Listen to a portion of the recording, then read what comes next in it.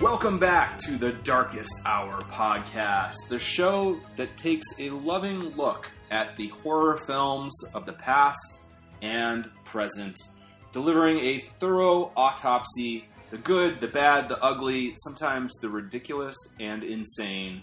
And we've got a film like that to talk about tonight. And of course, we are midway through, or roughly midway through, the Halloween franchise. This season, we have dubbed it Every Night is Halloween. And we are talking about Halloween 5, also known as The Revenge of Michael Myers. I'm John Evans, and I'm joined as always by my two co-hosts, Vikram Wheat and Michael T. Kuchek. Mike, how are you this fine evening? I am excellent. I am, my cup runneth over. Excellent. I like to hear that. And Vikram, are you hanging in there, Mr. Father of Two? That's a good way of putting it. I spent the day smoking 3.5 pounds of pork shoulder and drinking very high alcohol content beer. So I both have the meat sweats, and I smell like a campfire. And yeah, my thoughts might be a pretty free flowing is what I'm shooting for. Very stream of consciousness. Not a lot of filter going on tonight. Well, we don't like filters. So you're trying to tell us that you smell like a man. Yeah. You should bottle it. Yes. I mean specifically a fireman, but yes. Yes. Smoky meat sweats and beer for men. Well, that is a perfect musk to bring into a discussion of a Halloween film. We're painting a picture for the listeners. This is an oral medium, but I want to give you some of the other senses. Everyone's got that all in their nostrils right now, Vic. That's right. Mm-hmm. Everyone listening, go smoke 3.5 pounds of pork shoulder and take a deep whiff. Close your eyes and imagine Vic Wheat. Just roll it up in a spliff and light it up. And then watch Halloween 5, and then you're basically me. Yes. Well, this is kind of a trippy film, I will say. It definitely runs the gamut from the ridiculous to the relatively adjacent to sublime in a couple of moments. But we will get into it. We customarily start with our first experience with this film, and I don't have much to say on that front because I think this is the first time I saw it, actually. Yeah? Why did you stay away from it, you think? In the 80s and beyond, I wasn't really that much of a Halloween fan as a franchise. You know, it wasn't one like Friday the 13th where, like, if one came out, I had to see it.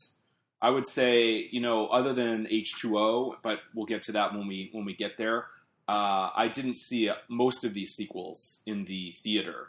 Even though I really liked Part 4, I don't know, I just kind of I think I had slasher fatigue by 1989 to a degree. You know, I think even Friday by then was starting to lose steam, and I was just kind of maybe looking more to foreign stuff or, you know, French zombie films or, you know, whatever I could find that just seemed more extreme. John, I just want to say that's the nerdiest horror nerd thing I've ever heard you say is like, I was too good for Halloween 5. I was looking for more extreme French horror films. French zombie films. I don't even know if that I mean, granted, I'm aware of the French New Wave extreme horror films, you know, them and that sort of thing, but still. That was later. That's true. I'm thinking of like maybe a Spanish film called Burial Ground that was like this, yes. Yeah. You know, that was my speed. That's the one with the 40-year-old man playing a 14-year-old boy who bites his mother nipple off. Yeah, I think that I was probably in the same place. I think a couple of episodes ago I mentioned that I had stayed away from a lot of these. I had not seen in the theater and whatnot, because there was a period of time, just like you, that I was like, Friday the 13th this, Halloween that, Leprechaun, whatever. I couldn't be bothered. I was way more interested in, you know, whatever. I was starting to explore Argento and Fulci and, you know, Japanese stuff that I could get my hands on. So yeah, I absolutely get exactly where your head was at, because I was the same way too. And I did somehow see the Nightmare on Elm Street sequels, and I was like almost uniformly disappointed. So I think that put a bad taste in my mouth. You guys are fucking losers, man. I absolutely saw this. I'm pretty sure I didn't see it in the movie theater. Let's see, because 89, I would have been 10. So I didn't see it in the movie theater. But I saw it almost immediately when it came out because I had seen Halloween 4 and like obsessed over the ending of it. It was such a cliffhanger. Of course, this is in some ways kind of a letdown from where part 4 ends. Mm-hmm. But just to leap ahead a little bit, and my stepsister Stacy and I, we watched these over and over again. We obsessed over the Man in Black and the tattoos and like who let him out at the end. Like this was the mystery that we wanted solved. This was like Lost for 10-year-old Vic. That makes sense to me in that we're older than you, and I think we were sort of over it, and you were at like still a point of real discovery where something like this was like really exciting. And just like Lost, they were putting stuff like the Man in Black into this movie without actually thinking about what it actually meant. They were just like, we'll figure it out later. Yeah, he's like the smoke monster. In retrospect, yes. He's the polar bear. That's what's happening. As far as setting the stage for this film, I'm not going to go into great detail this time around, but I think it is notable that it came out like 1 year after the last one, and that's like a really quick turnaround. I think we might have seen that with Friday Part 2, but I'm not, or somewhere in there we had a Friday or two early on that were within a year, but I mean, you're ramming it into production with that type of turnaround. And I think that the quote was, as I see on the Wikipedia here from Mustafa Akkad at the time, drunk off the success of Halloween 4, we began production on Halloween 5. So. Yeah, exactly. I just watched that documentary and I kind of did a little research online, and it's very, very much the case where they were so happy with how 4 turned out and the reception of it that they're just like, we have to make 5 right now, to the extent that they went into production without even having a full script. And they were making stuff up on sets. They were shooting stuff and then not using it at all, or shooting stuff and then reshooting it to conform to a different idea. And yeah, that if there's any kind of common thread in terms of the cast and crew talking about this film, it's that there's like we jumped into this movie so fast that we didn't even quite know what movie we were making while we were making it. So I think that accounts for a lot of the kind of the weird gear shifts, the kind of somewhat ramshackle storytelling. So there's still a lot of stuff that I like about this film, but yeah, it doesn't have the sense of a cohesive whole that 4 does. Right. And one of those things, and Vic alluded to it, and I think it's actually a great place to, like, if we're going to have a bigger picture conversation before we, get into the nitty gritty and kind of walk our way through the film as we always do, it would be this idea of where we left off with Jamie. And the idea, of course, at the end of the last film is that she's somehow been imbued by some of the malice of the Shape and takes up a knife and, much like he did in his own childhood, goes after her family. And I think that, I can see why, Vic, it made an impression on you as a youth, because it's definitely a strong turn. And in this film, they pretty much clearly decided from a top-down level to abandon that and more or less, without blatantly pretending it didn't happen, completely sweep it under the rug. So I kind of want to talk about that. Like, what do you guys think about the potential that was untapped in the notion that Michael somehow influenced Jamie to stab her stepmother? And I also want to note that Donald Pleasence and Danielle Harris felt pretty strongly that would have been the way to go, that she should be evil.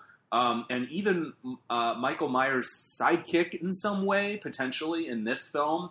And, of course, they don't go that way. So, Mike, let's start with you. What do you think about that direction and how promising it may or may not have been?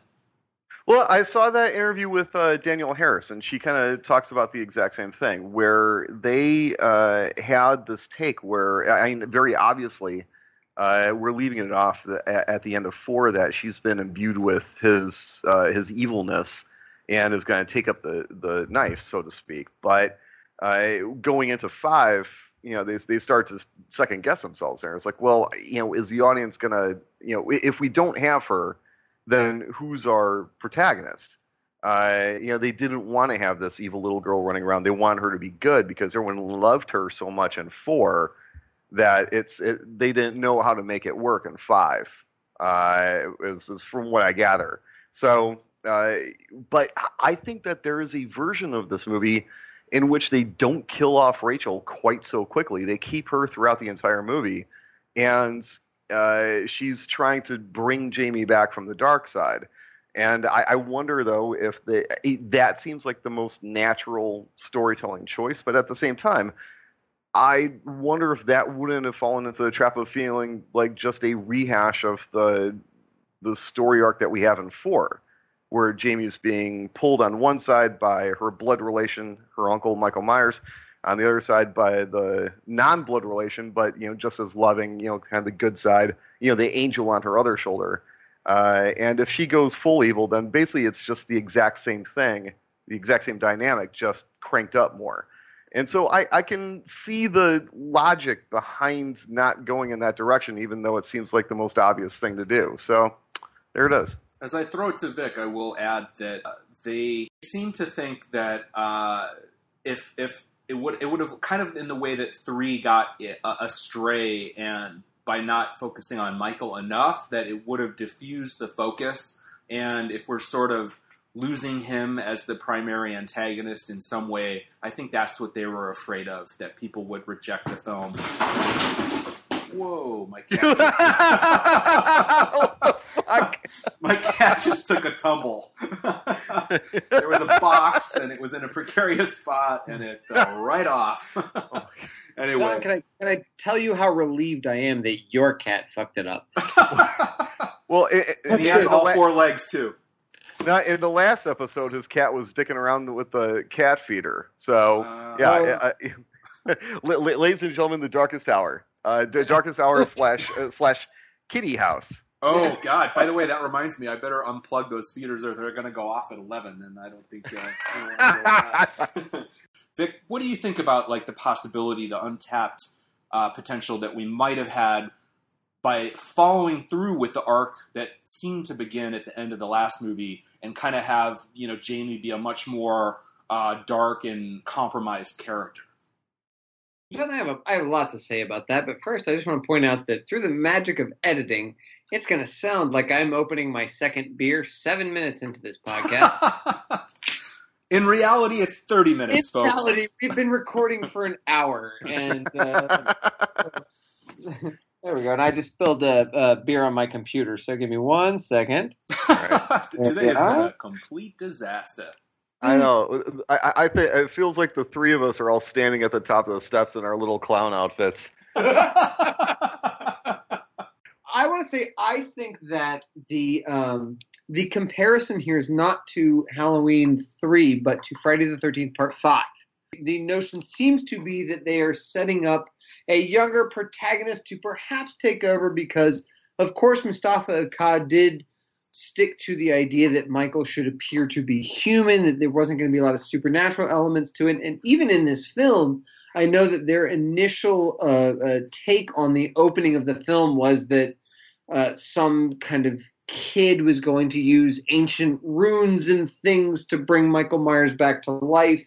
And they sort of scrapped that and reshot it with this old hobo because it's a slasher movie. And I have a note. There's a preponderance of hobos in slasher movies. By the way, that's totally ridiculous because I would abide some kind of ceremony or, supernatural magic bringing him back. But just that this hobo patches him up and he lives there for a year and then just gets up and walks out. I laughed out loud a little bit. Within 5 minutes, I'm kind of laughing at this movie because, baby Moses, he's swept out into the river and he's carried downstream and rescued by a friendly guy who owns a parrot. And I would say that I completely buy the idea that Michael Myers could reside as a guest of the state of Illinois for 10 years in a mental institution, and I can absolutely get my head around that. But not for 1 second do I buy that this guy drags him out of the river, puts him onto a bed, leaves his mask on him, and he just lies there for a year. Utterly ridiculous. And then one day, 364 days, because that brings up so many questions. Did he feed Michael? Did he change his diapers? Did he change his clothes? Did Michael interact in any way? Did they develop a little bond? Did they have inside jokes? Did Michael chop some wood or cook the oatmeal every once in a while? Or was he literally just lying there? And did this guy, during none of those 364 days, think, I should tell the cops maybe? Maybe I should tell somebody about this giant guy full of lead with this weird mask on. This opening is absolutely ludicrous. And they had this entire thing where he was going to be taken by druid voodoo guys, and they were going to do a ceremony at the end of it. Like, he picks up the lead priest and slams him over this stone spike, and that's how he comes back to life, and he's at full power. And now it's like full, like, straight up, no bullshitting around. This is full on Magic Michael. It's Magic Mike now. And he does the striptease, which seemed inappropriate, so they cut the whole sequence. Channing Tatum was, now he's Magic Mike. But and they shot that apparently, and they Mustafa Akkad watching it, he said, "No, I hate all of this." And this is so much better what they went with, because know what it reminded me of was one of the Frankenstein movies. Do you remember? They were going for that. They were going for a Frankenstein feel with the old man and the blind old man. Yes, they're trying to replicate that, but without actually thinking through the logic of it at all. So you have the audience within 5 minutes of this movie going, wait a minute. You know what the dumbest thing of all is? That at this point we have seen him, just what he survived to get to this point, like being shot all of those times and, dynamited, and he's crawling along and, swept in the river. And at that point, are you really like, oh, well, something has to intervene? I wouldn't believe that he just gets up and walks away. Like, I need some kind of rational explanation why he's back in the game. Dude, just go full zombie, just go, this guy's indestructible. Nobody's going to think twice about it. But inserting this, ridiculous notion that somehow this guy patches him back, up and nurses him back to health, it's way more ridiculous that some blind hermit would put together a guy who's been shot a dozen times and, just kind of keep him in a coma, in a vegetative state for a year. That is actually harder to believe than he's just sort of indestructible and walks away. I do think that it does offer an interesting morality parable, because it's very much the story of the snake, the scorpion, and the frog. Mm-hmm. He pulls Michael out of the water. He nurses him back to health.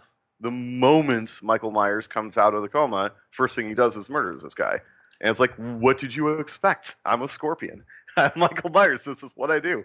And it actually made me think of something that you brought up in the last episode where, John, you were pointing out that there's no transactive aspect to when he kind of gives Jamie some of his mojo. She doesn't suddenly become a powerful person who can beat up on her bullies and shit like that. She's just victimized now, and that's exactly the same deal with this guy. This is not a Mephistophelian evil. This is a destructive evil. If it touches you, you're dead. That's it. Yeah, and that's one of the things this movie does kind of try to explore, is just the sort of efforts in some way for Michael to change his nature or to resist it.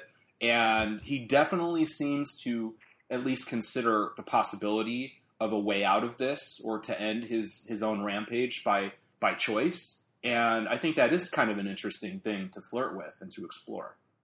Well, we certainly get there, but I just want to say, look, number one, this is the point in the Friday the 13th, roughly the point in the Friday the 13th franchise, where they realized that they had to address the fact that Jason just kept coming back to life. which is when he literally does go full zombie.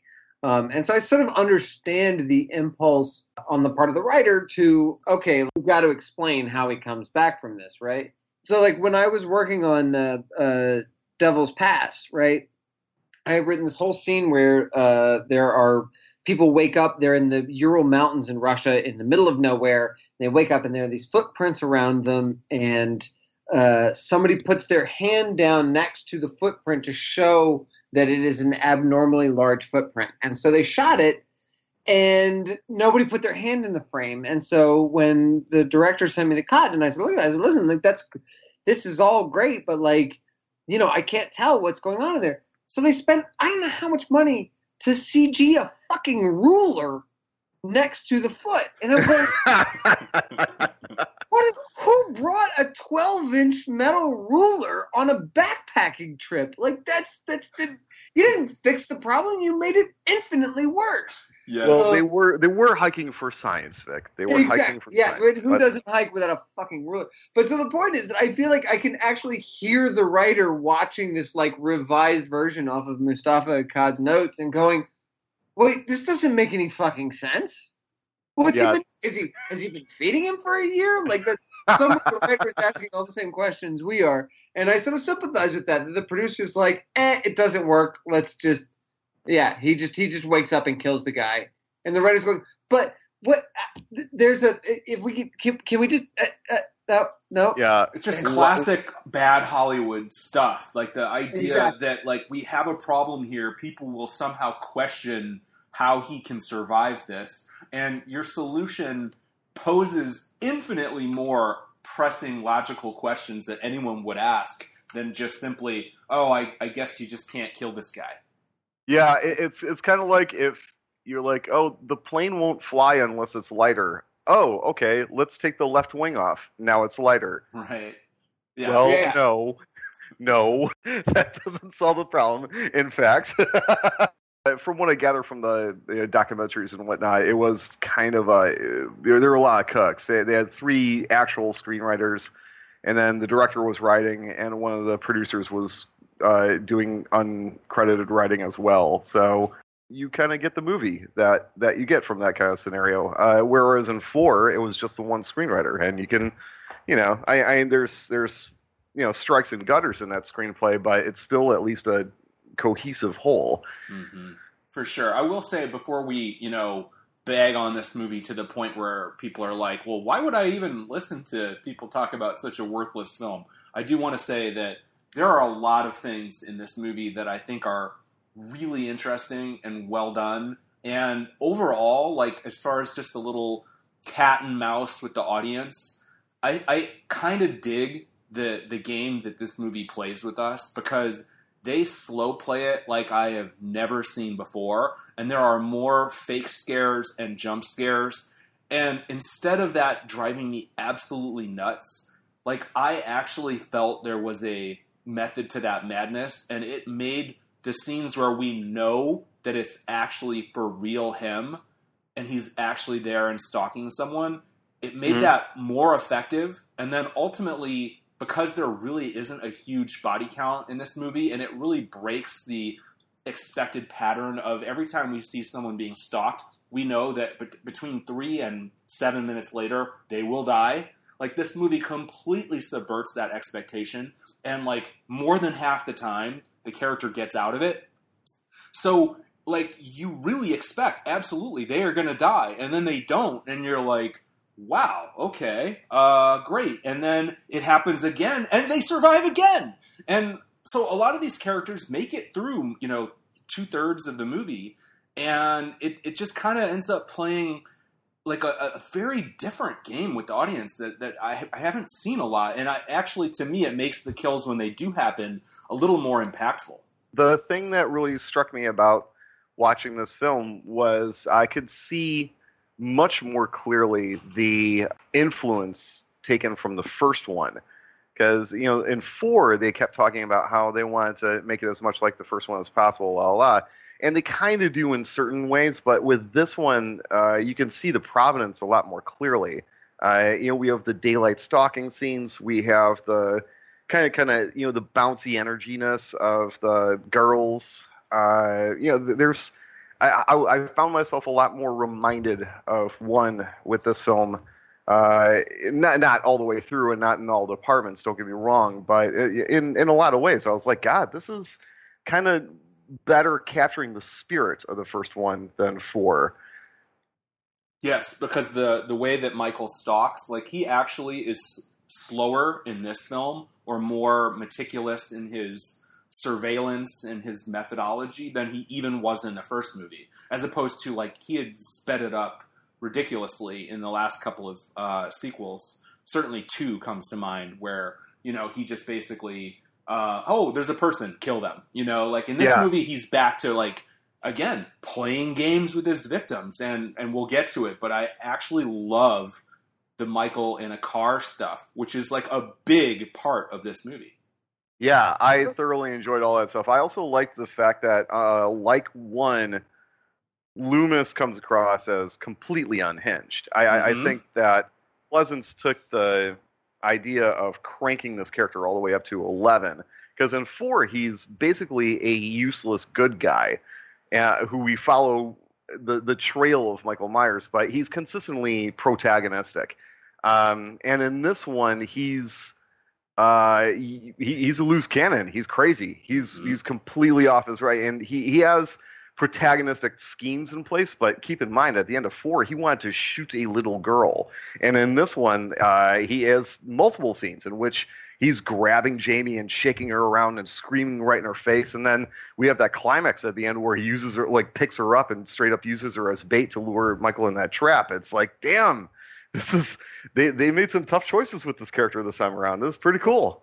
Mike, as a parent, I just want to say there's a thin line between rocking and shaking, and let's not come down too hard on Dr. Loomis. Well, the fact that your sons are both still alive are due to the fact that you rocked them instead of shaking them. Probably. No shaking babies in the Wickroom household. I think Loomis being a wild card character, more of a trickster and semi-antagonist in this film, is one of the things I really like about it. So, okay. Well, I think we've talked enough about Michael's part of this sequence where we're seeing him revive and kill his benefactor, but they're intercutting it with Jamie having a world-class freakout as she apparently experiences this at the same time that he does. And she's stricken by the truth that her angelic-looking brother is feeling much better, thank you very much. And it's not good news, as she's writhing in agony as her nurse fails to comfort her and screams for help. And I think that this sequence is, without reservation, good. I think both of these performances are really strong, and, I mean, this is really a selling out as an actress, where she just goes... Danielle Harris just goes for broke, and I hope they didn't do 20 takes of this scene. No, they actually did one. This was a one-and-done scene. Oh, see? There you go. It looked like something you would not want to put a, 12-year-old girl through, 16 times, because she's giving it all she has. And I think the nurse, like this, day player nurse, I guess she's got a couple of lines, but, I think she is right there with her. And she's great. Yeah, she's solid. I would say that just as an overall observation, Danielle Harris is really good in 4. She's fantastic in this movie. I've spent the entire watch being vaguely blown away by how talented she is. Yes. Especially at this young age. They're basically having her carry this movie, and it's not a children's movie either. They're not doing a Harry Potter thing. This is like she's the protagonist of this horror film. I saw some crappy extras on my Blu-ray, and the actress who plays Tina was saying that Danielle Harris was dropping these pro-level acting terms and stuff. This girl had come from TV and done soaps and stuff, but she was this was her first movie, but she wasn't a complete neophyte, and she was just blown away at the craft that Danielle Harris already had. Yeah, because she has lots and lots and lots of huge, tough, emotional beats throughout this entire movie, and she sells all of it. I'm never thinking, child actor. She's just an actor who happens to be 11 or 12 or where the fuck she is right here. But to be honest, how bad would this movie be if she was? Sadly, like Billy, her co-star here, the little boy who has a crush on her, like he is terrible. And yeah. Well, it goes to show that talent of Danielle Harris's level is really is a 1 in a million. It's you don't just find them.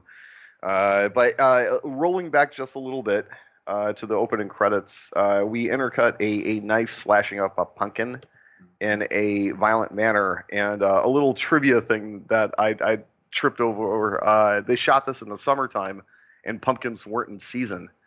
So this is kind of they'd use watermelon and squash to masquerade as this pumpkin. Oh, so, it looks pretty good. I'm glad you brought that up because I did want to reference that in a way we're going back to the early films, of course, that have these very pumpkin centric opening credits, and in this one we know it's a pumpkin being carved, but there's these exaggerated slashing effects and flashing blades. And you know that it's a jack-o'-lantern and not a teenager, but I think in a way, like the message that the sequence is trying to convey to the viewer is that we're serious.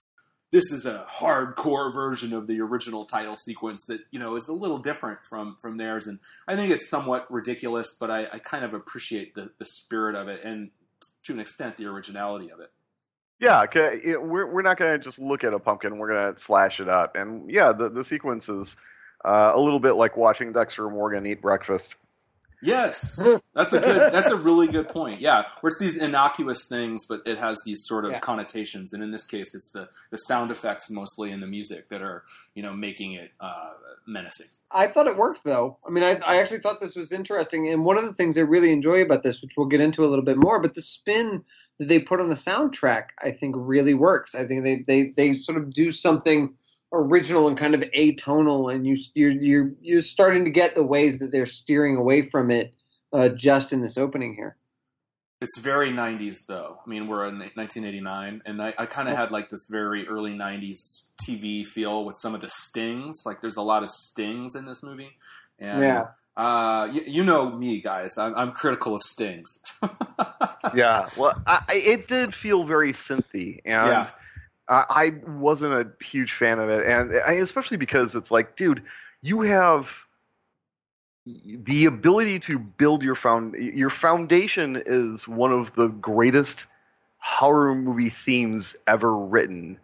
Like that's your starting point, and all you can do, and to mostly eschew it for these kind of generic synthy beats, I was baffled by that. But I disagree, Mike. I'm telling you, go back and listen. Not so much to the stingers, but the way that they deploy the score. It's like if you were playing the original score sort of off key in a weird way. It is sort of vaguely off-putting, but it's a horror movie and it should be vaguely off-putting, especially if you're going to say, all right, we're doing the fifth one of these. What are we going to do that's a little bit different? It really is like if you were playing the Halloween score on a harpsichord with your fingers just kind of one key off on everything. I actually really appreciated that they did something not just different, but again vaguely off-putting, like that they were willing to take the risk of being atonal and kind of what if Philip Glass wrote the score for Halloween? Actually, it would just sound the score for Halloween, but.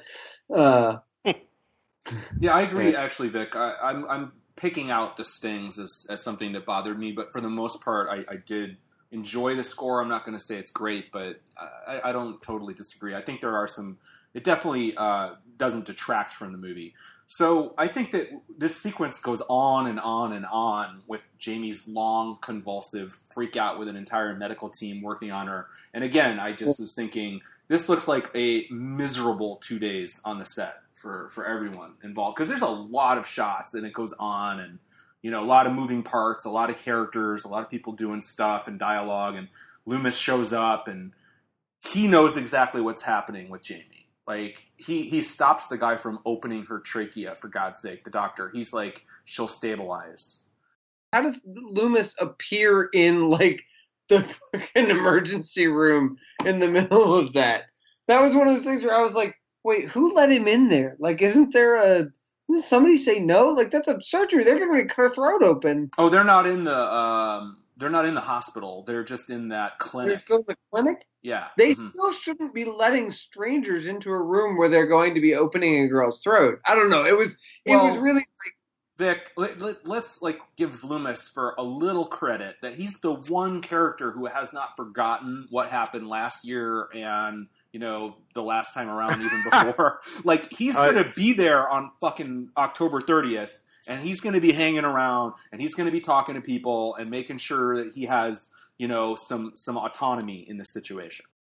Keep in mind that he is a doctor. Doctors can go anywhere they want. Like they just show their medical license.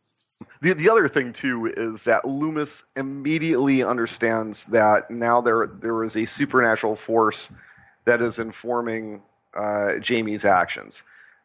He's just completely bought into the entire supernatural thing because if there's something that makes me a little nuts about this movie is repeatedly Jamie will have an episode.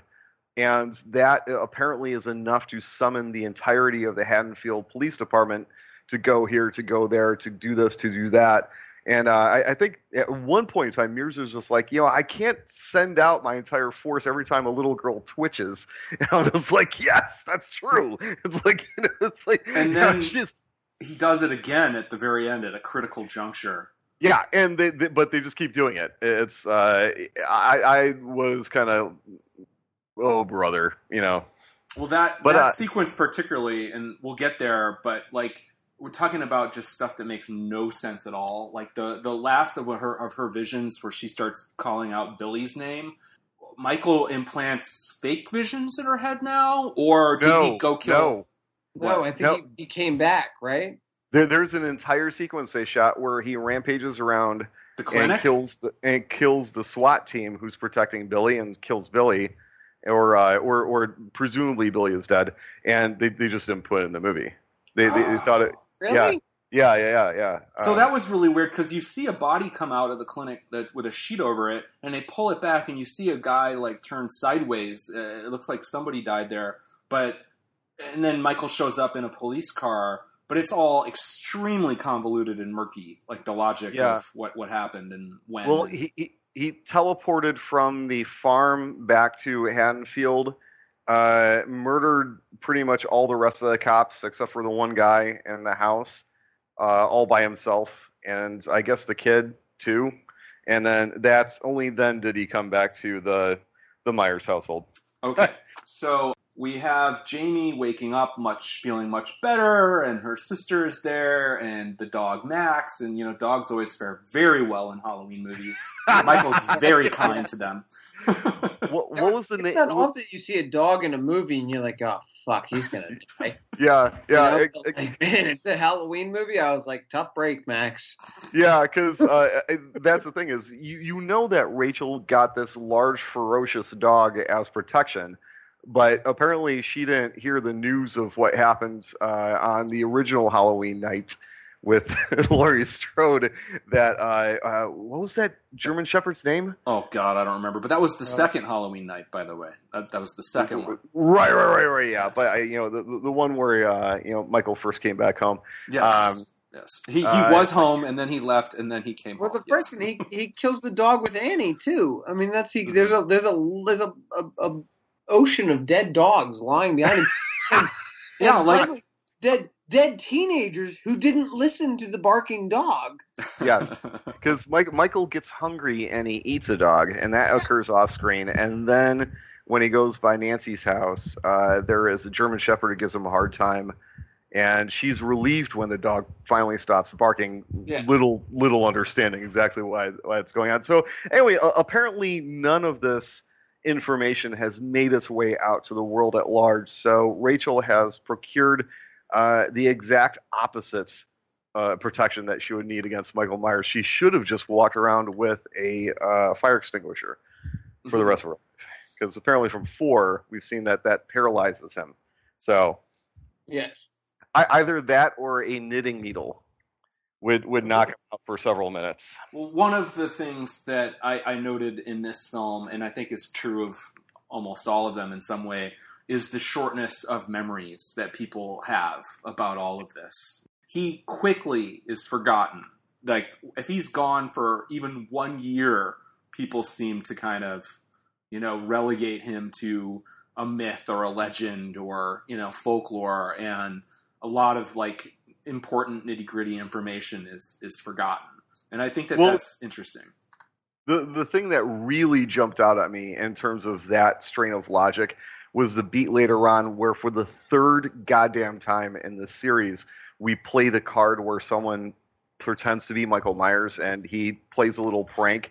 And it's like, didn't you hear about the last guy that did that last Halloween a year ago? He got gunned down by a bunch of rednecks. It was just a year ago, man. We're not talking about a long time. Or 10 years before that, the guy that got hit by a car running away in a Michael Myers mask and burned to death. Yeah, it's like, listen, if you want to get murdered by cops, this is how you do it in Haddonfield or anybody. Put on a Michael Myers mask and play a funny prank. That's how you get murdered in this town. I think they get a lot of mileage out of it in this movie, though. Like, I actually like what they do with it, and we'll get there. But like, it has a couple of uses that are kind of fun. I agree, but what else was strange to me was we learned very early on, again, when Rachel shows up with Tina and everybody else, that guys, I apologize. My youngest is screaming in the background, and he's actually saying "Daddy," and I'm ignoring him. So, well, you got to toughen him up love, somehow. Man. Tough love. That's right. Yeah. So sorry. I'm sorry, young Michael. We come up on like October 30th, literally a year after after everybody was murdered, right? And like Rachel's leaving and her parents are leaving and like everybody's just leaving this girl alone. And I was like, literally, I've written down here, I'm like, everybody's leaving on Halloween again? Like, yeah. You guys can't wait? Like, put your trip off for 2 days or something? Like, make sure that Michael Myers doesn't come back? But no, like, they're all going to leave Jamie alone again on Halloween. Yeah. I would certainly leave if I was Rachel. I would just bounce the hell out of there, man. I'd be like, she didn't bounce fast enough. That was her problem. Yeah, I'll be in Calcutta for a week. Let me know if anybody survives. Well, at least bring Jamie along. Oh yeah, just put some food in the bowl for Jamie. Make sure the water's full. Please, can I get taken? Are there any Eastern Europeans that are interested in kidnapping me? No man! kidding. So in this scene, we introduce the character of Tina, who I thoroughly liked a lot. Mm-hmm. I really like this character because she reminds me of the bouncy, fun energy of the two of the three girls in the original Halloween. We seem to forget that they were like really kind of smart alecky and kind of jokey and a little weird and kind of over the top, and they seem to be having a lot of fun with life, and that's what makes their deaths impactful when it occurs. It's like, oh geez, you really hate to see that light snuffed out, and I felt the same way with Tina here. I really liked her. I dug her eccentricities. I think she's hot as fuck. There's a lot going on with her. So what I actually think is really interesting about Tina is that she does seem like the plucky supporting character that is then thrust into the leading role, which I really like. I mean, it's like if you made the movie about Linda instead of making it about Jamie Lee Curtis. I think that's an interesting take on it. And I agree.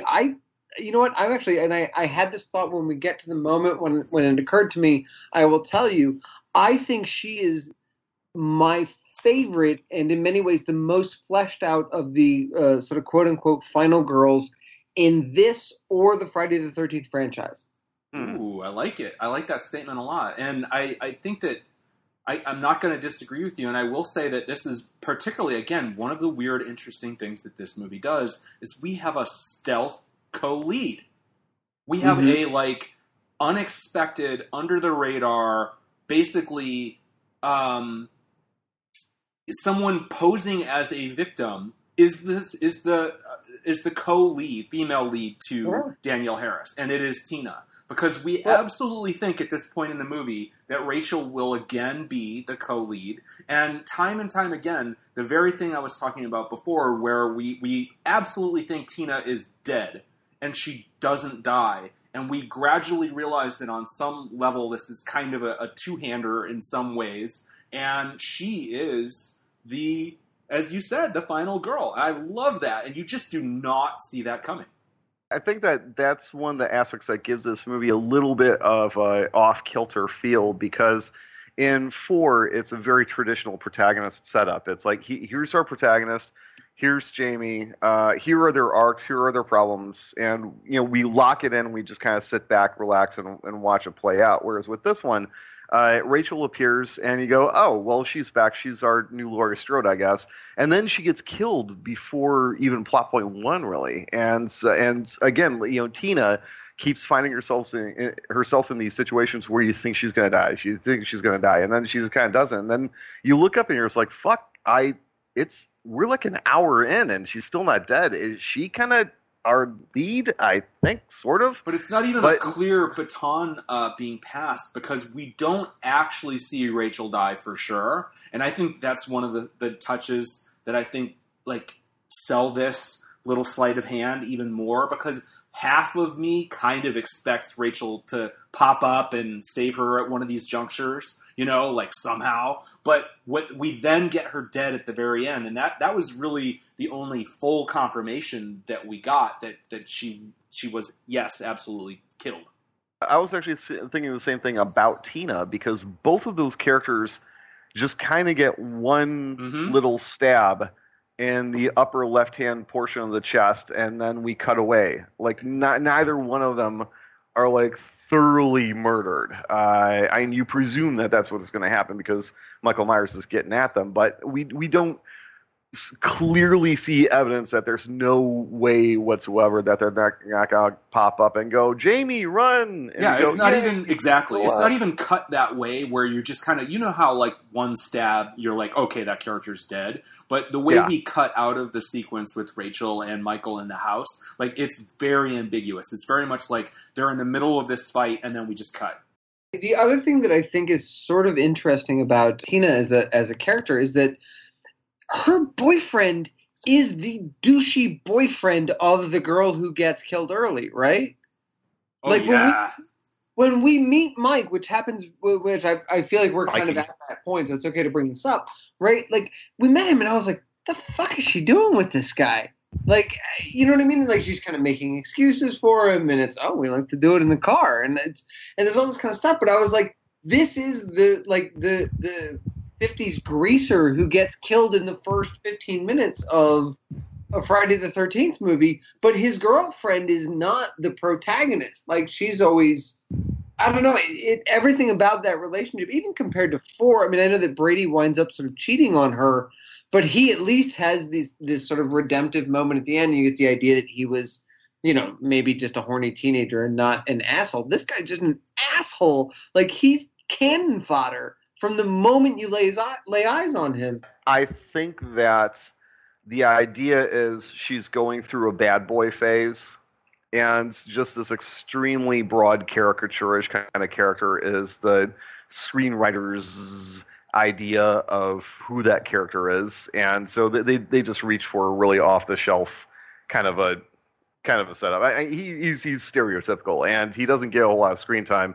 But his beats he's not only a douche, but he's also consistently a douche, and I think that he's a faux tough guy too, because the moment he's presented with Michael Myers, he immediately turns scared and gets eaten alive within seconds of meeting an actual force of danger. So, it's funny because you get the beat where they startle him like a legit, that would have freaked out almost anybody with just the timing of it. They startle him with a mask, and he is stone cold. He does not react in the slightest bit. So I was kind of like, oh, okay. Well, there might be a little there in terms of his mental toughness, at least. And no, the second that Michael gets his mitts on him, there's this, he's pissing his pants look on his face.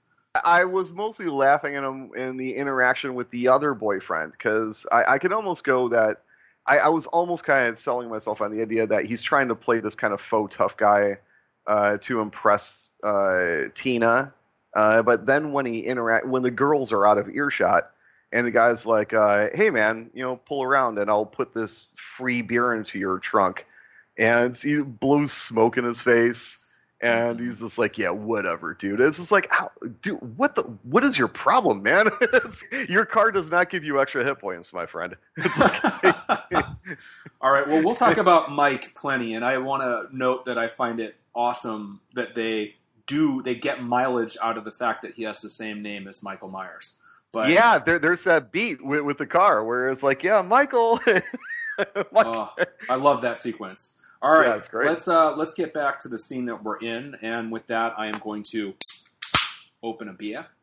So yeah. Loomis shows up, and he is the buzzkill in these kids' lives, and that's kind of how they think of him at this point. Yes, people are forgetting what happened a mere year ago, but I do think part of the resilience of the young is that they want to get on with life, and when they have somebody who's just like resolutely reminding them all the time about death and, risk and danger, like I think that it is kind of natural to, be over it by a year later. They really seem to have constructed Tina as the antithesis of that. That she is almost like willfully and forcefully being like, no, we're going to go out, we're going to have fun, nobody's going to die. Like, she is so kind of boisterous that you can tell, I don't know, there's something else underneath it, but that she is the antithesis to Dr. Loomis. Yeah, there's a beat at the Halloween party in Act 2 where I think it's either Loomis or the sheriff is just like, no, don't go out there. And she's like, I like not making any sense, and just runs away. But while they're in the scene, suddenly a rock comes through the window and with a note attached. And the note says, here, let me pull this up. The evil child must die? Oh, yeah, yes. So apparently the good people of Haddonfield still, they have not forgotten. Though the girls have tried to put it behind them, but they're still, if they're not yelling at houses, they're throwing rocks through windows at little girls, like the tough people that they are, yeah. This is good, though. I mean, because, they do reference, he says, because she attacked her stepmother, and that's why they fear her, especially on Halloween. Like, yeah, that's logical. That should track. We should have that in the movie. But we basically, don't do anything with it. Beyond. Yeah, we don't have any mobs. We don't see her getting dirty looks from anybody. It's pretty. We get exactly this one beat to establish the idea, and then completely forget about it. Well, she's hermetically sealed. Like I think the last movie kind of shows her relationship with society, and this movie, she's basically just being moved around like a football, in a sort of a nuclear football Maltese Falcon kind of a way, Well, they've put her into this children's ward kind of a scenario, but it looks very nice. And Haddonfield never fails to surprise because it seems on the outside that it would be a small rural community in Illinois, but they have a nice big hospital. They have stuff like this for children. They have hundreds of police at their disposal, a SWAT team. It's pretty impressive. I got to say, we have a line here where she says, Rachel, about leaving for this weekend. She says, I already promised my parents. And then, of course, your thought is, again, like, well, why are the parents doing this? Dude, the foster child stabbed your wife or stabbed you if you're, these parents. I don't blame them for maybe taking a step back from their custodial duties of Jamie. I think the only true question is, did he get that job? Are they going to Cleveland or to the tropical island? But I'm just saying, like, if my wife was stabbed and fell into the bathtub by our ward, our, sort of adopted stepdaughter-y person, I'm not sure I'd be, as enthusiastic about raising her as I was before. Yeah, that's definitely a formula for being shunted off into a home. Yes, that's precisely what happens to you when that happens. Let me ask you guys this, because this was something that I thought was sort of interesting. So we're confronted here, especially with the fact that Jamie can no longer speak, right? Mm-hmm. And I was struck by the ways in which, especially in the wake of her having attempted to stab her adopted mother, that this brings her closer to Michael, right? That she can't talk in the same way that Michael can't talk. And I sort of wondered if this was so she hadn't been consumed completely by this thing. She had a moment where it got a hold of her, and the fact that she wasn't speaking meant that she hadn't completely broken free of whatever it was that she'd been infected with. I actually found that enormously effective, and even as an explanation for, okay, she tried to do this thing, she stabbed her stepmother, whatever, attacked her stepmother, but now, okay, who is she now? What's happening now? And I thought, well, the fact that she can't talk means this was an enormous trauma that she hasn't gotten over, and what we see over the course of this movie is her overcoming that a little bit, and sort of fighting off whatever influence Michael has on her. What did you guys think about that? Does any of that work for you? Yeah, it does work for me, and I was wrestling with this conflict that she has with Loomis at first, because to me, it felt so contrived that he's constantly trying to get her to speak and to reveal things and to participate in a way that she's refusing somehow. And I just kind of came to grips with, this is a movie where like it doesn't make it easy for you to understand it or appreciate it or like it, but like if you do the work, you're like, oh, actually that does make sense. And another example is, it's just that she's so freaking terrified and traumatized that at this point she's jelly. And that's why she's resisting, is that she can't face it. And, without it being really obvious or particularly well executed, her arc in the movie is finding the courage to face this again and stand up to Michael and put herself in jeopardy, which is something, no one, a little girl of her age and what she's been through should have to do. But, this movie doesn't play it like, well, she's Ellen Ripley and she's just going to be a badass. Like, she's more like a real little girl in a situation like this. And it's damned hard for her to find the courage to go toe-to-toe in any way with Michael Myers. Yeah. Yeah. I took this to be about 50% psychosomatic reaction to the stress of that evening a year ago, and about 50% mystic druid voodoo magic, in the sense that in that moment when she stabbed her foster mother, she was imprinted with the same evil that had gotten into Michael when he was younger, even younger than her, and and thus she would exhibit some of the same symptoms, including this truculence and being mute.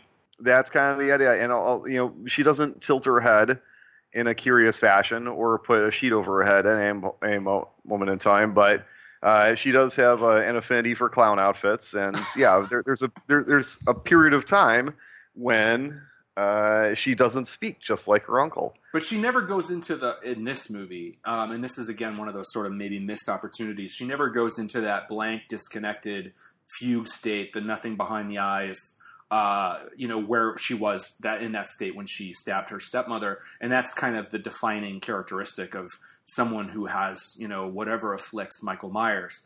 And in this film, instead, she's like totally emotionally present, and her feelings, her sensitivity are like raw through everything. She never, becomes this unplugged, soulless automaton, so like it's very much her suffering is profound because she feels and experiences and shares what he's doing and what's happening with him, and the sort of the jeopardy and the pain of everyone else. Yeah, this evil was able to just hit her just hard enough to give her some symptoms for a period of time, but it's neither as all the way down the road as with Michael, nor is as permanent as it is with Michael. So, and she's actually able to connect with him for a brief moment in time later in the movie. So, you never know. There might still be a little something left in there.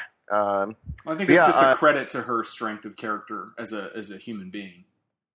Oh yeah, that too. And from the documentary, Danielle Harris was very clear that when she was doing all of these scenes, she had absolutely no idea why her character couldn't speak. Her sign language was kind of impressive.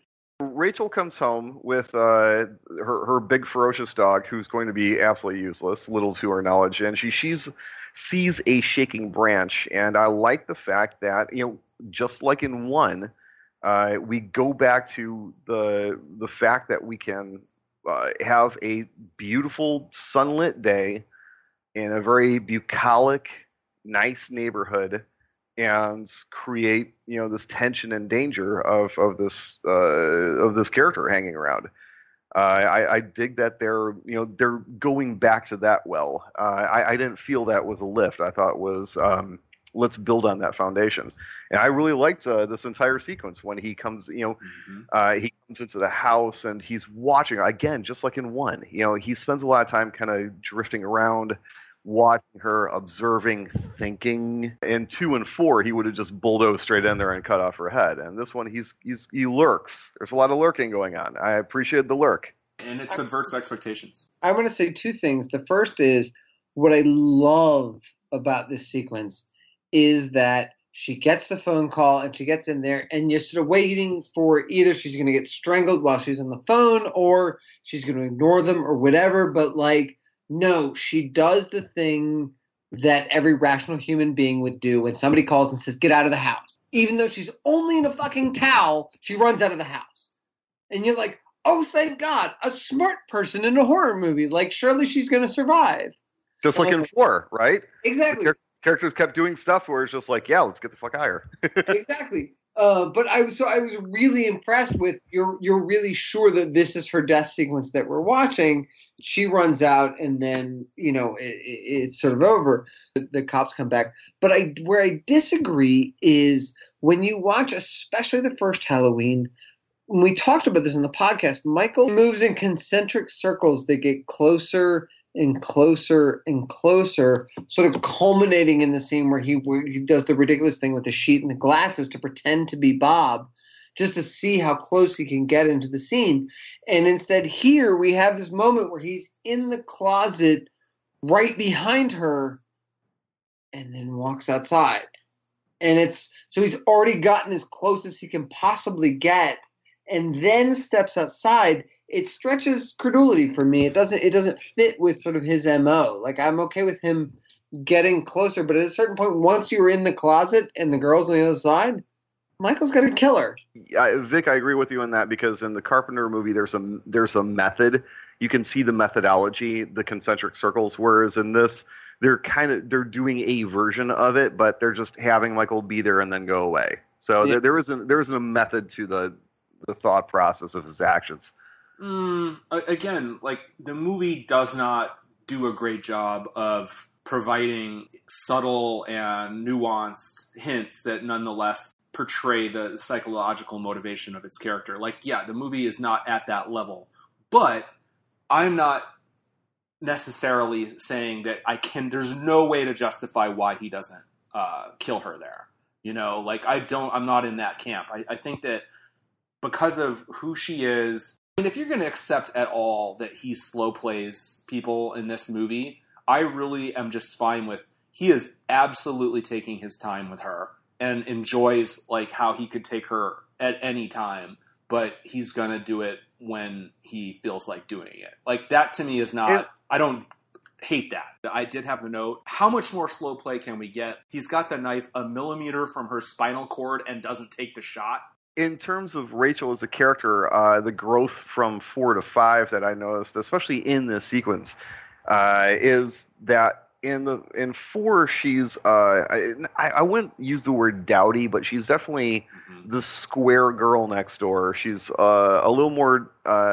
She's not Jamie Lee Curtis in the first one, but they're kind of playing that card. She's a little tighter wound. She's a little more square. She's not really cool or open, really. Yeah, they were looking her boyfriend.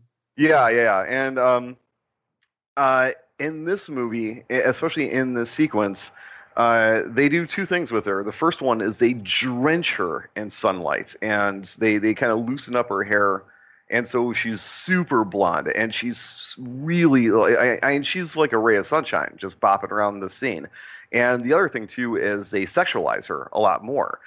We watch her take off her socks, and then we get a shower scene through the door, and then there's some panty prancing. There's some running up the stairs in her undies. Yeah, she looks a lot better in this movie. Her hair is better, and I think that I kind of took that as that was a big year in a girl's life, but I think that it definitely increases her appeal for sure, and it's more classical horror movie. Yeah, Vince is a ton of life in this in the short sequence, and she's sexy and she's fun and she's like a ray of sunshine just bopping around. I kind of sold it to myself with the idea that she had such a close brush with death a year ago that now she's like embracing life, if that makes sense. Mm-hmm. She's more adult and for whatever reason more she's prettier overall, but it works. One note on Michael here, as far as his depiction, like we made a lot of hay last time about his weird lumpy build and the fact that the guy was wearing like hockey pads under the costume, and was a guy that really didn't have the build. Well, this guy I think definitely has a much stronger physicality and shape, no pun intended, than the last one. One weird thing about his mask, though, I noticed it's really open in the back a lot. Like you kind of have these sort of flaps open. It's not really sealed in the back. It almost kind of looks like a fake trapezius muscle. 100% agree. I really enjoyed the acting performance. What's the stuntman's name again? Shanks. Yes. Yeah. I love him so much I forgot his name. But yeah, I thought that whereas in 4. I was somewhat disappointed with the Michael that we were presented with in a lot of that movie. I thought that Bandage Head Michael was pretty fucking awesome, and then we just jettisoned him, and I felt that loss. And in this movie, huge come around. I thought that he was a really good Michael Myers, especially when the mask comes off. I thought that, not only his physicality, but also the look of the mask and the outfit and his performance were some of the strongest Michael Myers stuff since the first one. That's one of the crazy things about this movie, again, is that it's sort of sad that there's so much that it does right, that it's a shame that there's these howlingly awful aspects to the movie. Because if you could just somehow combine the best stuff of 4 and 5, you would really have a great Halloween movie. And I'm enjoying these a lot more than I thought I would. I think that the main failing is they rushed too quickly into production. If they had just developed the material longer and went into production with a firm idea of the movie that they wanted to make, I think that we could have had, I wouldn't say a minor classics, but it would definitely beat the fuck out of 2, Oh, yeah. Absolutely. Just because, there is more, I wouldn't say clarity of vision, but just interesting ideas and intent than in, say, that movie. You can see the great movie trying to get made around the edges of this film. Yeah. And even though it was rushed, it doesn't feel rushed from a production standpoint, because I believe that the way that scenes are constructed, shot, covered, and edited is, generally pretty damn professional. It looks great. Mm-hmm. I think that, especially the sequences in the Myers house at the end, the sequences in that barn, especially when he's driving around and chasing them through that field. It's a movie that very, very often looks really good. And there were parts of 4 that I thought were good, but for the most part, it felt a little TV-ish, a little murky. I could point out scenes that I really enjoyed, but it's consistently, this movie looks really well shot. Whether it's this really sun-drenched sequence or when night goes down and that party scene looks great. This one doesn't have that kind of TV-ish feel to it. We said this in 4, but it just continues here, and I actually think it's a bit stronger. The performances matter. The fact that you have Danielle Harris and Donald Pleasence. Again, Donald Pleasence is on the ropes here. He's really going for it, and I think you get with Danielle Harris playing the mute and the sign language and all that kind of stuff, and then you have Tina taking, again, I think the most interesting take on a final girl that we've seen in a slasher film. You put that together with decent cinematography and all the script fuck ups that they couldn't plaster over. Obviously, that hurts the movie, but you're right. Like, you can feel a better movie just pushing at this in a couple of scenes that really wants to break out of it. The cast and crew talk a lot of in the documentaries that they talk a lot about the director, and a couple of them were like, he's French. I think that says it all. Apparently, like, you know, they all liked him, but, you know, very, very arty French, you know, is coming from so everything looks great, but when it comes to storytelling, it's like, whatever. And the three of us will endlessly forgive, you know, goofy shit and fucking Suspiria or any given Fulci movie, because it's like, who gives a shit? It looks awesome and it's scary as fuck. And I think that's the sensibility that they're bringing to 5, where it's like, you know, is it scary? Does it look good? Are you having fun watching it? Well, you know, all right, then storytelling wise, it's like, it's a bunch of kids. There's Michael Myers. The end. Right, like, because the plot never gets ambitious enough to really become convoluted. I mean, there's this absurdly useless character walking around town with spurs and a satchel. But like the story is pretty experiential, like just a series of sequences where, you know, of suspense and tension and a series of fake outs that build to something real. So it doesn't have to be the French Connection or, you know, all the President's Men. I think that's where the difference between American filmmaking and European filmmaking kind of shows. Obviously, I'm painting with an extremely wide brush, but I think we like, or the American general audience likes storytelling to be like very clear, very solid, very A, B, C, D, E. Whereas when we watch these European horror movies, they're basically cinema, you know, just nightmares put to screen. You watch Inferno, for example, and it's just crazy shit happens. You know, there's a scene where, like, the guy slips in the fucking pond, and the hot dog vendor nearby runs over and just murders him. And it's like, why did that happen? How did that happen? Who cares? It's like, it's so I almost feel like that might have been the cause of, like, a lot of the butting heads and the stuff that's shot and then not used, or other things that should have been shot and then wasn't, and blah, blah, blah, you know, so. Yeah, but say what you want. I mean, this isn't Troll 2. I mean, like, the guy knows how to communicate with his actors. He told the guy playing Michael to walk as if he were wood moving through water.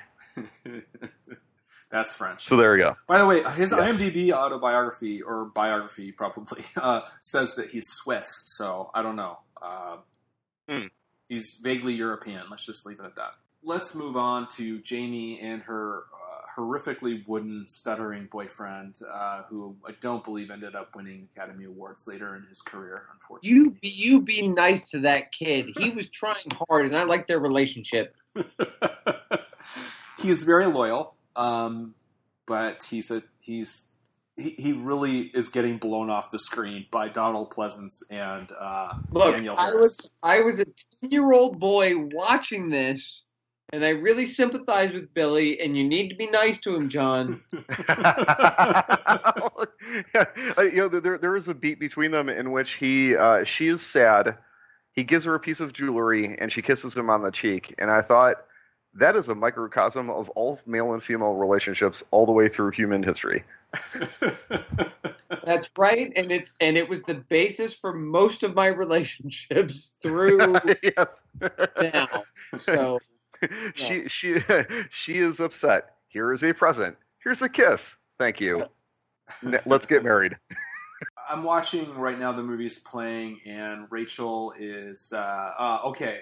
You already referenced this. Michael is in the closet, and she's picking out a sweater. And this is like after police have shown up, and we found the dog, and so she's absolutely thinking that she's out of the woods and nothing is going on.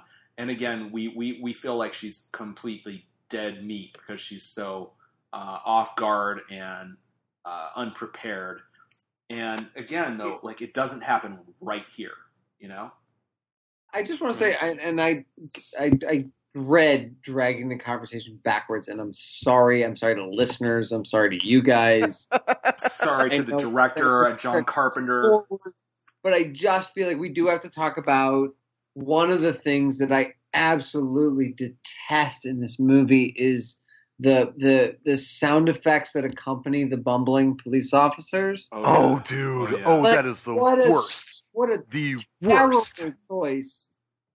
I saw that was in reference to Last House on the Left. Like, that is a direct homage. What? Yeah. That's crazy to me. Because the hell of it is, those guys actually give like a decent, like the actors are committed.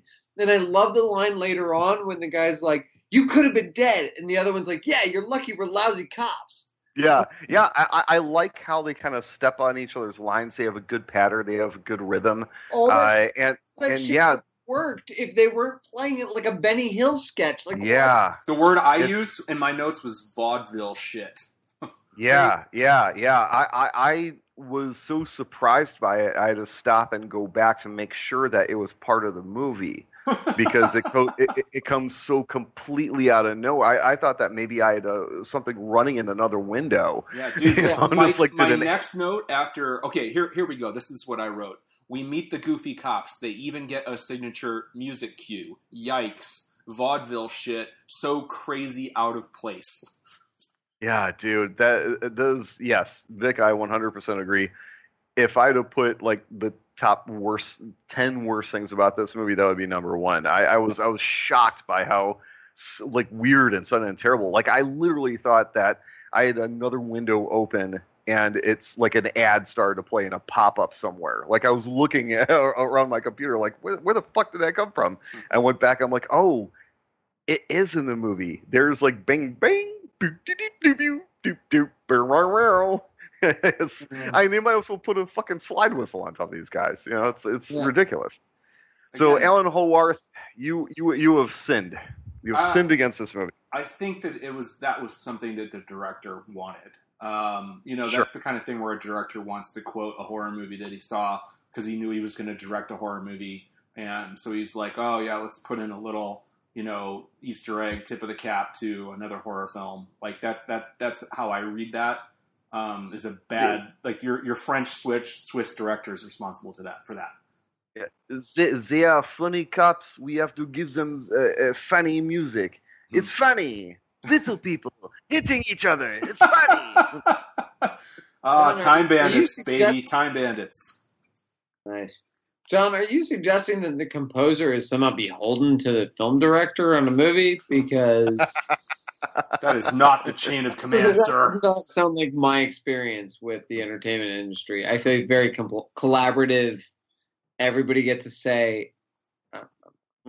Oh, so we then get to Sheriff Meeker and Loomis, and we have to check another one of the obligatory Halloween boxes. And I like something about this one quite a bit. It's we need a story to come out of Loomis's mouth where he recounts his memories of Michael. And what I think is funny is that he says, my memory goes back 12 years to the night when I offered I'm going to show you something. And he says, look at this. And he shows his burned hand. And I'm like, oh yeah, we were there for that. So like now when Loomis goes down memory lane, it's like, yeah, we share that memory with him. Yeah, I did chuckle at that moment a little bit because it discounts the fact that he also has burns all over the right side of his face.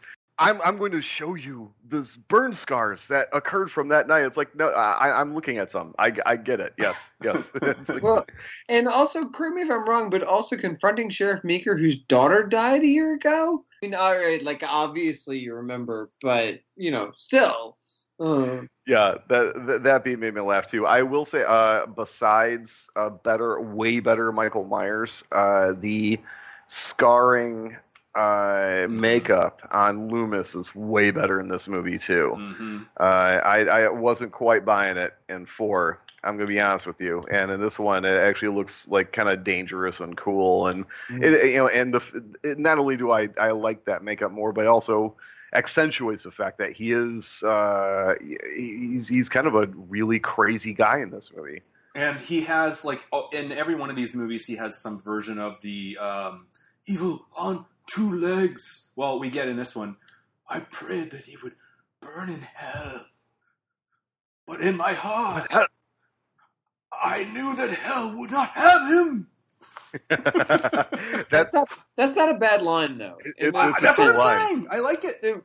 After 30 years, if you still got that one in the chamber. So now Tina comes back to the house, and she's got all kinds of groceries and whatnot, and we are like, this girl is a lead pipe lock to get killed, right? And we know he's in the next room stalking. We hear him breathing. We see him watching her run around the outside of the house. I'm not going to say that this movie is, an incredible film, but I really appreciate the misdirection here.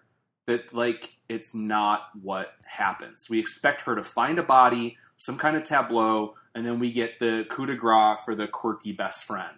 And instead, we have a wonderful scene, very short scene that isn't really high profile, but she's on her friend's bed, Rachel's bed, and we're pretty sure Rachel's dead, but we're not sure. She's hugging this stuffed animal on the bed. It's like a reminder of her age in some way, and she ever so slowly climbs down from the bed, and we know the suspense is just thick, because we know he's in the house, and it's like a languid suspense. It's not a forced or a histrionic or a score-driven nerve-jangling. It actually is like a foreign film, I wrote in my notes, and it does not feel like a scene from a random Part 5 of an 80s or 90s American slasher franchise. Yeah, it's a very strong scene, and by any set of rules, this character would be murdered within the next 30 seconds. And we don't get the high-pitched violin. Mm-hmm. We don't get any clues that you should be tense in this in the scene, but it just kind of is, because that's kind of what happens in the movies like this, right? Is she's going to get murdered right now, huh? And we've established spatially, we know he's there, Yeah. And then Sammy just kind of pops up, and they leave, and Michael watches them go out the window. And I'm like, oh, okay. Can I ask? I was a little curious about what is Tina's relationship to these people? Like, she seems enormously comfortable. Like, she knows where the spare key is. She walks in and she's not here, but whatever. This is, I'm here for the weekend and it's cool. And Mikey and I are going to fuck in the car or whatever, you guys can fuck in the bedroom and we'll fuck in the car or whatever, she's got these sort of plans laid out. She felt like an incredibly close family friend, but I don't know, but obviously she wasn't in the fourth one, and I just felt sort of confused by all that. Did that all fit with you guys? Did you guys have any questions about that? Well, the question that raced in my mind was something that I brought up when we were podcasting about 4, was we introduce a similar character who drives the car. Mm-hmm. And I kept the whole time and she vanishes from the movie, which I thought was disconcerting.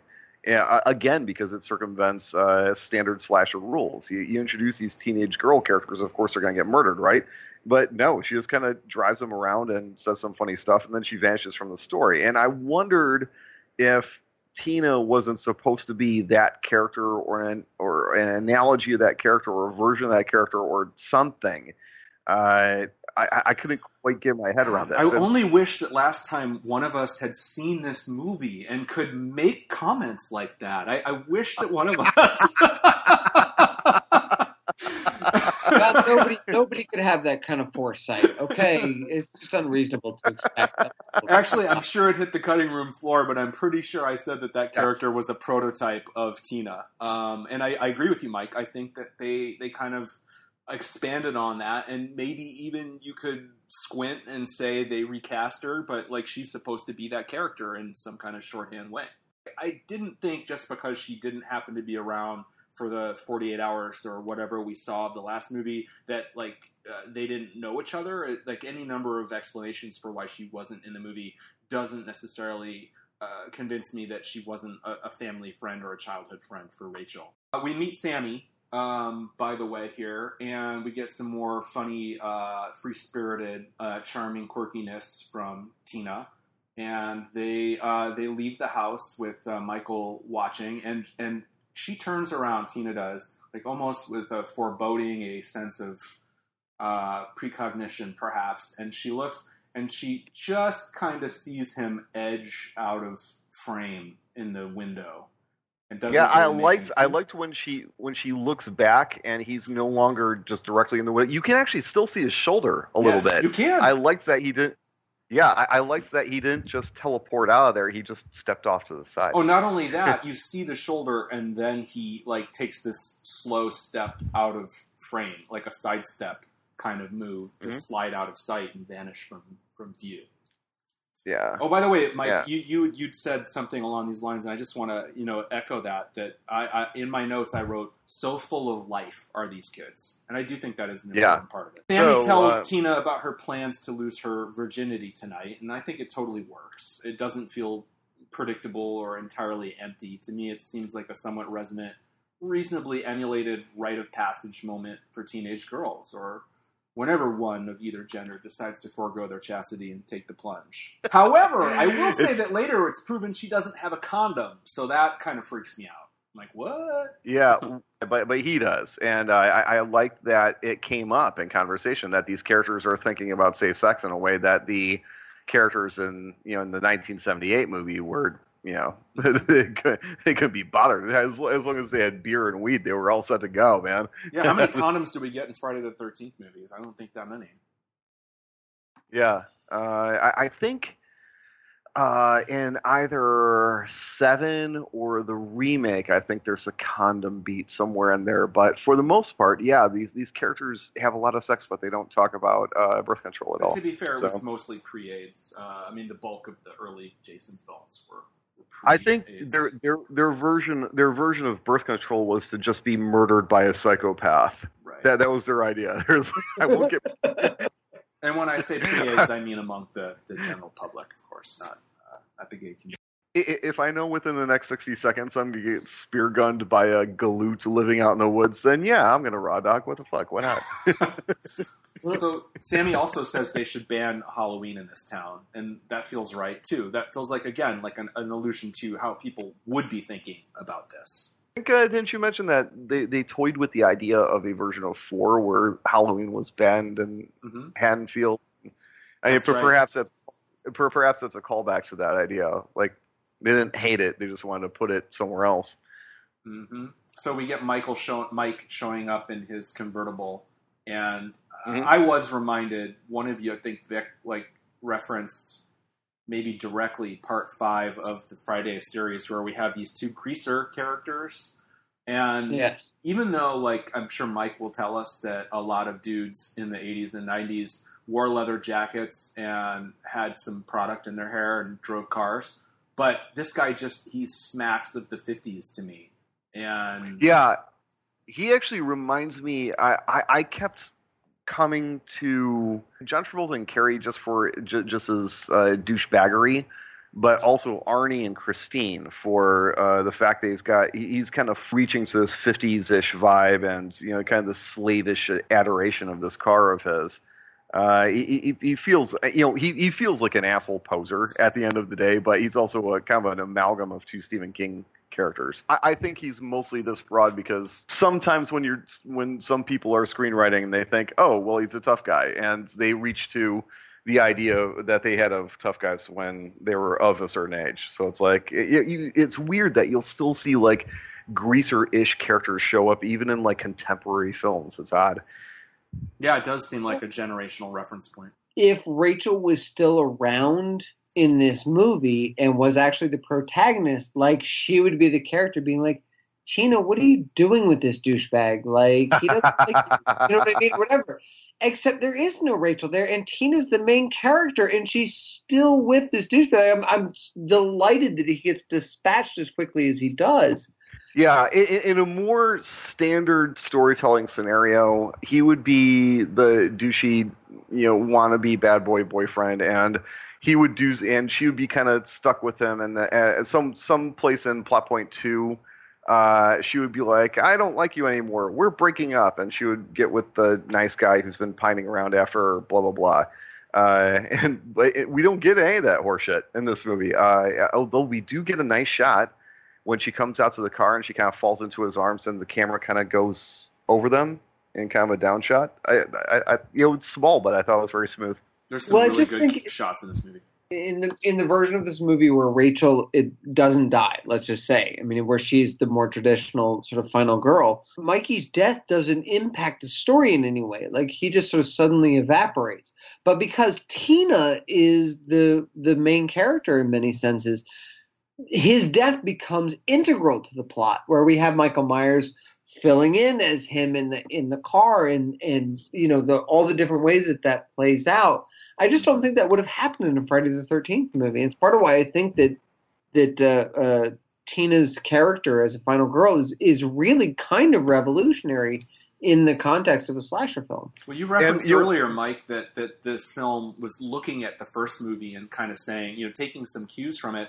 I think a classic example of taking something and doubling down on it, and in a way doing it better than the original, in the way a good cover song can somehow isolate and enhance certain elements of a song, and by doubling down on that and really playing it up, you can argue make the song better in some ways. Yeah. Well, Bob with his sheet on his head, when Michael is impersonating Bob with the glasses, this is the first movie up to this point where Michael does something like that, and you can argue they take it way farther and more profitably and really max out all of the potential of that with with Michael pretending to be the girl's boyfriend.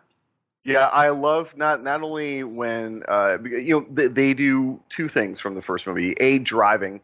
They once again put it behind the wheel of a car, and it actually figures in a significant manner. Not just a car, but a distinctive car. I mean, that's going to the first one where it had the decal on it, to part 4 where he had the wrecker, and now here where he has this sports car. That's one of the notes that I made, is that they always put Michael in something that you can spot a mile away for one reason or another. Yeah, and then at the very end of the movie, they put him in a cop car. And one of the more terrible lines of dialogue in this film is when that fat cop is looking out the window, and is like, wait, there's a car coming.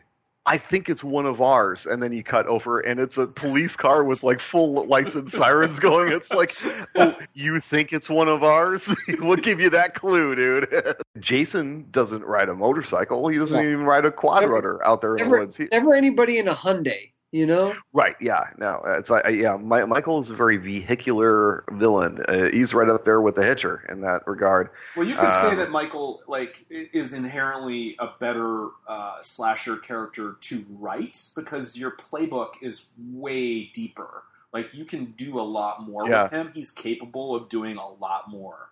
Almost anything that a normal person could do. Any kind of sadistic serial killer, as far as toying with people or utilizing technology to do so.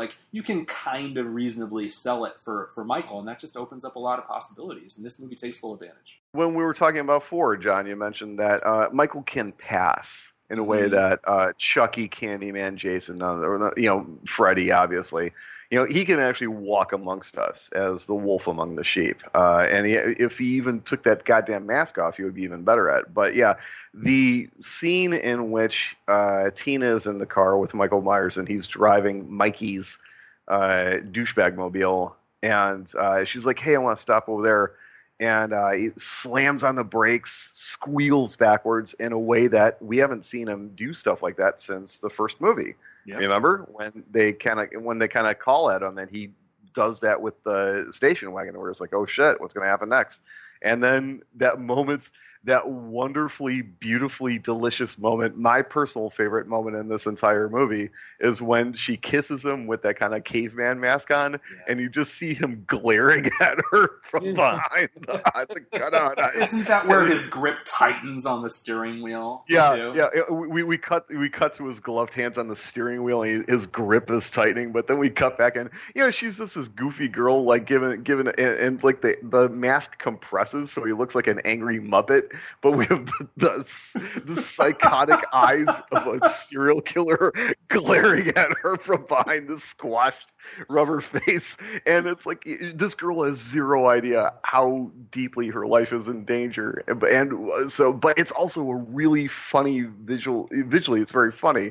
So it's kind of a brilliant moment. I would put this as like I would expect something out like that out of like a John Landis movie. That moment works because she's Linda and not Laurie, right? Mm-hmm. Like, you know what I mean? Like if he was pretending to be Ben Tramer on a date with Laurie Strode, like it would just be a long, awkward car ride. Yeah. You know what I mean? And it works so much better because you have this almost forced, boisterous extrovertedness of Tina's character, where she's like, I don't care if you're not going to talk to me. Like, I'm going to carry the scene. I'm going to carry this moment. I'm going to make this you know what I mean? Just the way that she sort of dances outside the car, like, come on, open the door, come on, open the door. Yeah. I feel like Laurie would have just left. Well, guys, again, this is good writing in a sense because she's buying the masquerade because she believes her boyfriend could be that laconic. And it pretty much works, his impression of Mike.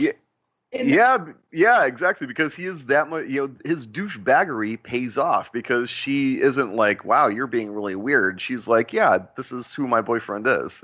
He sometimes just refuses to abide by even the most basic niceties of human society. Yeah, because he's so far up his own ass. There's the great line when Jamie refers to him as the boogeyman, and she's like, well, I guess you could call him that. But I would argue that I think there is something in her that so wants to deny that anything is wrong, and so wants to believe that she is leading a normal life as a normal teenager, that she even kind of willfully denies the things that are wrong in these scenes. And I feel like that's very specific to her character. Like, I feel like that's a very conscious choice. But it's also true that she missed out on the first movie too. She was not around. We know that. She did not experience this at all. And so this kind of optimism, this naivete that she shows, this sort of upbeat Pollyanna-ish attitude, again, you can kind of understand it. Yeah, she's not lugging around the psychic scars of Rachel or Jamie. But I think that in 4... Rachel is a very Laurie Strode-ish kind of protagonist, where she's, due to the fact that both characters are kind of the good girl, the nice girl, the girl next door, like, we like them, they're sympathetic, we understand that there's a strength that comes out under adversity, but they're also a little dull. They're just kind of good protagonists, whereas you have someone like Tina who's also fun and interesting to watch at the same time. Consider the moment when she says to Sammy, who's considering losing her virginity to Spitz, I think, right? Yeah. Anyways, but she says something like, well, Mikey and I like to do it in the car. When have you ever heard a Final Girl reference her sexual activity that blatantly that early in a movie? That's what puts you off the trail. That's what puts you off the trail. I'm sorry, guys. She talks about getting laid, and then she's still around an hour later. How the fuck is that happening? I have to say, Vic, she does not actually meet the criteria for a Final Girl because she does not defeat Michael Myers in any way, shape, or form. She delivers the futile sacrifice in order to save Jamie, but she does not in any way defeat Michael Myers. I guess what I would say is that for Halloween, both Halloween 4 and 5, you have the Final Girl winds up being split into a dichotomy of a teenage girl who fits some of the criteria and a 10-year-old girl who fits the rest of the criteria.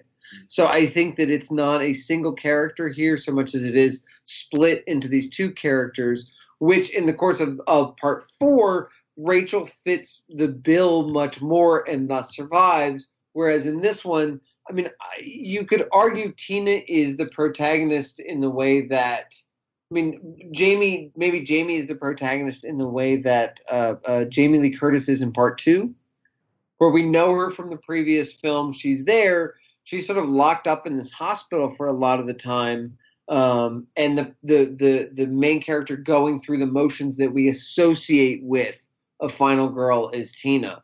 But again, she's just painted in these, even compared to Rachel in part 4. She's Linda. I just find it incredibly subversive that they put so much screen time and invest so much character development in somebody who is already sexually active, in somebody who is, I don't know, such a boisterously alive anti-Laurie Strode character. And also, it's interesting that she's also a deeply divisive character. When I was kind of bouncing around websites doing research, people were, and even in the documentary, she talks about how at the premiere, people applauded when her character died. Jesus. The crowd, yeah, people hate. There are a lot of people who fucking hate her, and just looking at like the YouTube comments, like it's 50-50. It's down the line, man. Some people love her, and some people were like, "I was so glad when she died. She was the most annoying person ever." Blah blah blah. And I'm like, I can squint and understand how you would come to that feeling, but I don't get it at all. I love her, so. Yeah, like it's a really interesting scene, and I think we're skipping around so much now. It's not bad to talk about this because, like, if the discussion is Tina, let's let's touch on when she's trying to leave poor Jamie, losing her mind quite a bit later in the film, and Tina has been in a vision of Jamie's, we believe, and she knows somehow that she'll never see Tina again, is sort of how Jamie's playing it. She's traumatized and tear-stricken, but Tina's going anyway because she's so in love with Mike, as she describes that her heart is made of neon when you're in love, and yeah, she chews out Loomis because she blames him for Jamie's sad state. Again, as Vic has said, she does not believe at that point that anything is really happening. She's still going to go party with Mike, but she's upset, and she drops this line, "I'm never sensible if I can help it." That's a great line of dialogue. Yeah. She's just a really fun character. Yeah, that entire sequence where Jamie has another one of her little flip outs, and once again the cops actually go along with it, where Loomis is like, this little girl is having a psychic episode, can you rouse the troops? And the cops actually do, and it actually turns out to be true. But because Michael kind of slips away, not in a way that actually proves that the cops were right to the cops, if that makes sense. It's not like, oh shit, this girl really does have a psychic connection. It's more like, well, great, here we are. Are you okay? Yeah, okay, fine, sure. And, from Tina's point of view, it's like, I was buying cigarettes, now I'm surrounded by cops. What's up? Right, and that's where the police literally save Tina from getting into the car with Michael, who is now there as Michael himself. He's changed masks, he's gone back to his old standby, and one presumes he's done toying with her. Now, here's an interesting point on this dynamic that Tina and Michael have when he's nominally pretending to be her boyfriend. Do you think that she survives this to the extent that she does because she plays along and refers to him by his own name and is, generally sort of patient and tolerant and doesn't drop the game that he might be playing and says, "Who are you?" or "You're not Mike," or any number of things that would the jig is up for him kind of thing. Is that does that speak well of her, or is that she's just so stupid in some way that ignorance is bliss, and the fact that she does not catch on to the truth is what saves her? We established that all of the clues are there for her to assume that her assholey boyfriend would be silent, that he would drive around with this mask, they would kind of act like this, and she would call him Mike. And I think that Michael Myers is a lurker. He's an observer, at least in 1 and 5. And if a character is going to lurk and observe, he's going to do it for a reason. And if a scene is playing out in a way that interests him, he's going to go along with it longer. In the first movie, he doesn't put on that sheet and then fucking bulldoze into that room and immediately stab her 47 times like he would in 2 or 4. But you know, Linda starts to have the reaction that I just described. You know, like Linda sort of spoils it. And by the way, I should point out that Michael watches Mike drive like a maniac. Like he observes Mike for quite some time and definitely gets down some of these behaviors that we see. Tina seems desperate to live the life of a normal teenager, like in spite of everything else that's going on. And so I think in this scene, again, I think you can make the case that she is kind of willfully ignoring everything that is weird about this, because she's going to go to this party and she's going to have a good time. So much so that even after the police pick her up and Mikey disappears and she goes back and Jamie's freaking out, Jamie's sobbing. And when she leaves, like, not only does she leave, she leaves crying herself because she knows what she's doing to this child. But like, God damn it, I'm going to go to this party and I'm going to have a normal teenage Halloween, moment with I'm going to fuck my boyfriend and I'm going to drink too much and I'm going to do all this stupid shit. Even though something in her is sort of wizened beyond that. But she's determined to be a stupid teenager in spite of not being a stupid teenager. And that's why I find that moment when she leaves, especially she's outside and she's crying having left her, and the bumbling cops come out and she says, well, if you're going to follow me, like, just give me a ride. She is possessed of a level of self-knowledge and yet is willfully turning away from it. And I think you see it in this scene in particular. She knows something is wrong. Yeah, this kid is flipping right the fuck out. But then again, this little girl constantly flips out a lot, all the time. I think she knows something's wrong in the car. I think something's wrong with Mikey. And she could call bullshit like Linda does, and she doesn't, not because she senses some danger, but because, God damn it, I'm going to this party. Like, I don't care. I don't care what's going on. I don't care what's wrong with Jamie. I don't care what happened to Rachel. I don't care what happened with Michael Myers. I don't care about Haddonfield. I'm going to go have a drunken teenage fun night. She does react to his reticent, you're giving me the silent treatment. I think that she really, she knows that there's something wrong with his behavior, but she really does think that's Mike. It's Mikey, because he is this kind of weird fucking dude. But yeah, anyways. So ignorance is bliss. Yeah, dialing back a little bit, but there is another interesting scene that occurs before this. This is where Jamie has another of her flip outs, and there are enough of these that I actually started getting sick of it after a while. By the scene that you just referenced, Vic, by the time we get to that point, I had so much of Jamie's fucking screaming scenarios that I was completely on Tina's side. It's like, I get it, you're throwing a tantrum, but I'm gonna go to a party, and you're not gonna control my behavior with this fucking psychotic nonsense. But unlike the cops. But before that, we get a Jamie flip out, and she gets so upset that she thinks that Michael Myers is appearing, and the way that it's shot and cut together is in such a way that we don't know for a fact, because we know that Michael Myers is lurking in the neighborhood.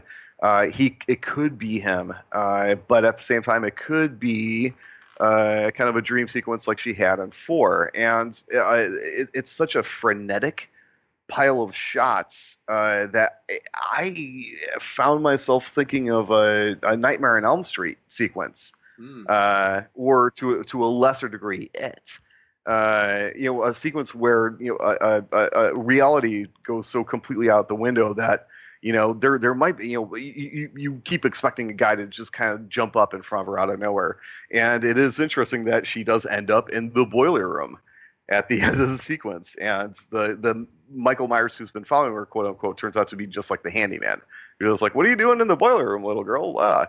But that extremely visual, extremely visceral sequence that I really enjoyed. Yeah, talk about surreal and somewhat even Italian horror, like with the laundry blowing, and it's like a very trippy sequence that it's dreamlike, and it's kind of unclear. Like, it's very easy to believe that he's actually there, and that's another thing building off of the last film, as you referenced there. Like really getting some mileage out of something, a setup that we already know could happen, which is that, she has these sort of delusionary things, and she's relieved to find that it's comforting to have Loomis come back and these employees at the clinic, and it's all in her head maybe.